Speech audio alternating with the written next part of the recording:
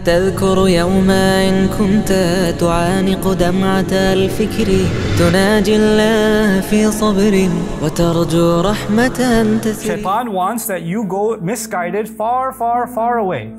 Just like he himself. He wants you to keep going and keep going and keep going. And not turn back. And he will, inshallah, we'll see how he does that. How is he successful in messing people up and making sure they stay messed up? So his response to Allah when Allah tells him to leave is أَنظِرْنِي إِلَى يَوْمِ يُبْعَثُونَ. Give me extra time. And it's not a lot of time. نَظَّرَ would be to give a lot of time. أَنظَرَ would be to give not too much time. I'm not asking for too much time until the day when they are resurrected. Meaning, don't punish me right away. Just give me some ability from even now until the day they're resurrected. And in the mind of shaitan, that's not a long time. In the mind of shaitan, who's actually been in the company of Allah, been in the company of the angels, he actually understands that from the time that this conversation happens until Judgment Day is not a very long time. And actually what he spins to all of us is you got time. You got all the time in the world. You don't have to change right now. Ramadan's not for a few months. You're good, you know. So in your head and in my head, we feel like we've got very long. And even if death is near, then so what? The day of judgment, God knows when that's going to come. إِنَّهُمْ يَرَوْنَهُ بَعِيدًا وَنَرَاهُ قَرِيبًا. They see it as something very far away. Why do you have to worry about it right now? So that's one thing that we get from it. The other thing that's on a side note, it's not really part of what I want to give you in the khutbah, but on a side note, some people ask the question, and even recently I was asked, Shaitan is someone Allah kicked out, someone Allah rejected. And yet later on in the story you learn that he was able to whisper to Adam and our mother, who were still in heaven. So how is he able to whisper to them while he's kicked out of heaven and they're still in heaven? And possibly the answer to that is actually this ability Allah gave him. First of all, he stays at a distance. He's part of the meaning of his word. He stays at a distance.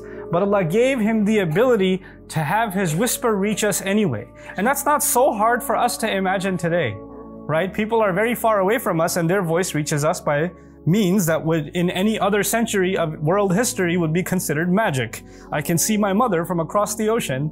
That's in any other day and age that would be called magic. Today it's just an iPhone. Or today it's just a video call. Right? It's just a Skype call. So, but the idea that he can reach from a distance and can whisper is an ability that Allah allowed him to have until the day of resurrection. So, أَنظِرْنِي إِلَى يَوْمِ يُبْعَثُونَ, and Allah immediately responded, قَالَ إِنَّكَ مِنَ الْمُنظَرِينَ. Fine, you are among those who've been given some time. I'll let you have some free space, from some free roam to operate within that space. The other thing here is, why did he ask for time? He knows punishment is coming. And he knows it's not that far away. What's he hoping to gain? He knows for a fact he will not avoid Allah's punishment. He knows for a fact that he's been rejected. There is no success for him at the end of all of this. There is no saving himself. There is no asking for forgiveness. He's given up on all of those things. He's gone far away from all of those things. He's made up his mind. So what's he going to accomplish? In his mind, so long as I can prove to Allah that I'm not the only failure. I'm a failure, sure. But my success will be if I can prove that they're also a failure. Aha, see? You think I'm a loser? They're losers too. And I'll prove it to you. Just give me time. This is his success. In his head, that's a goal. And you know what? That's a goal like a virus that he infects other people with. There are some people in whose life the only thing is, I don't care if I accomplish or not. I just want to make sure this one doesn't accomplish. I just make sure this one doesn't get. This is exactly what happened later on in this surah in the story of Habil and Qabil. They both offered a sacrifice. One sacrifice was accepted and the other says, well, how was his accepted? I don't care if mine was accepted or not. I can't have him be successful. That bothers me. You know, jealousy even between human beings. Jealousy between siblings, between loved ones, between spouses, between parents. I've even met children that have said to me, you know, I don't like my parents. Why don't you like my parents? Because they love each other so much, it bothers me. Really? That bothers you? Yeah, because I know I'm never going to have anything like that. It just makes me jealous. Whoa, that's heavy. I mean, it sounds weird and funny, but it's actually pretty heavy. That a person can actually feel that. Shaitan can make you want something. Even if you're not going to have it, I wish they didn't have it. So long as they're miserable, I just want to make sure they're miserable, then I'll be happy. There are some people who might just be, you know, they're okay so long as they don't hear from you. But if they find out that you're happy, if they find out that you were smiling, it really bothers them. Like, why is he happy? What just happened? I thought he disappeared. I thought she was miserable. And now I see this picture somewhere, or I see this video somewhere, or I heard from somewhere that they were happy. Huh? What is this? And then the thought of how did they get away with it? How are they smiling again? It just eats away at them. They can't get it out of their head. You know? This is from the devil himself. The devil can't see us succeed. And so he tells Allah, give me time and I'll prove my case. But then what he said, it's so loaded that it's not going to be done in one khutbah. His strategy it's not even a secret. He didn't even hide what he's going to do and how he's going to do it. He actually laid it all out. And Allah laid it all out for us, because part of guidance, part of knowing the road is knowing the dangers on the road. So know your enemy, right? So you can't Allah didn't just give us directions. Here's how you get to heaven. Well, here are all the obstacles on your way to heaven. Here's all the obstacles that will keep you from succeeding.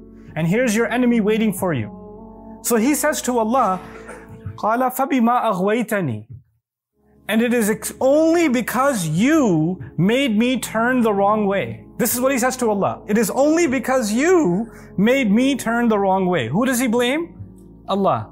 This was your scheme. This was your plan. You knew it would bother me that Adam is made from dirt, and you messed, because you're all knowing, you messed with me anyway, and you made me sin. It's your fault, not my fault. You got me into this. You did this to me. You just don't like me. You have it out against me. You're the one who cursed me. You're the one who doesn't want me to be forgiven. And because you did this to me, I'm gonna do this to these human beings that you love so much. So the first part of that is blaming Allah. And because in his response, you know, you could see, first he refused to do sajda. That was a distance away from Allah. Then he took another step and he said, well, I'm better. Another step away from Allah. That's an act of arrogance. But now he's taken a huge step away from Allah when he says, no, not only am I not wrong, you're the one who's wrong. You're the one who did wrong to me. Now he's blaming Allah. He's taking even another step. Guess what he's going to do with humanity? He's going to come to each one of us, and first he's going to make us disobey Allah. And then we all disobey Allah at some point. We're not perfect. We're going to make mistakes. But that's one thing. But then and then maybe one time you make a mistake, you feel bad, you ask Allah to forgive, you repent, you cry, you feel guilt inside you. That just makes you human, and that makes you like Adam alayhi salam. But he comes and makes you sin again, and convinces you to sin again, And the next time, he adds another worse step that takes you it's way worse than the sin. The sin is bad, but something way worse is when you start justifying it.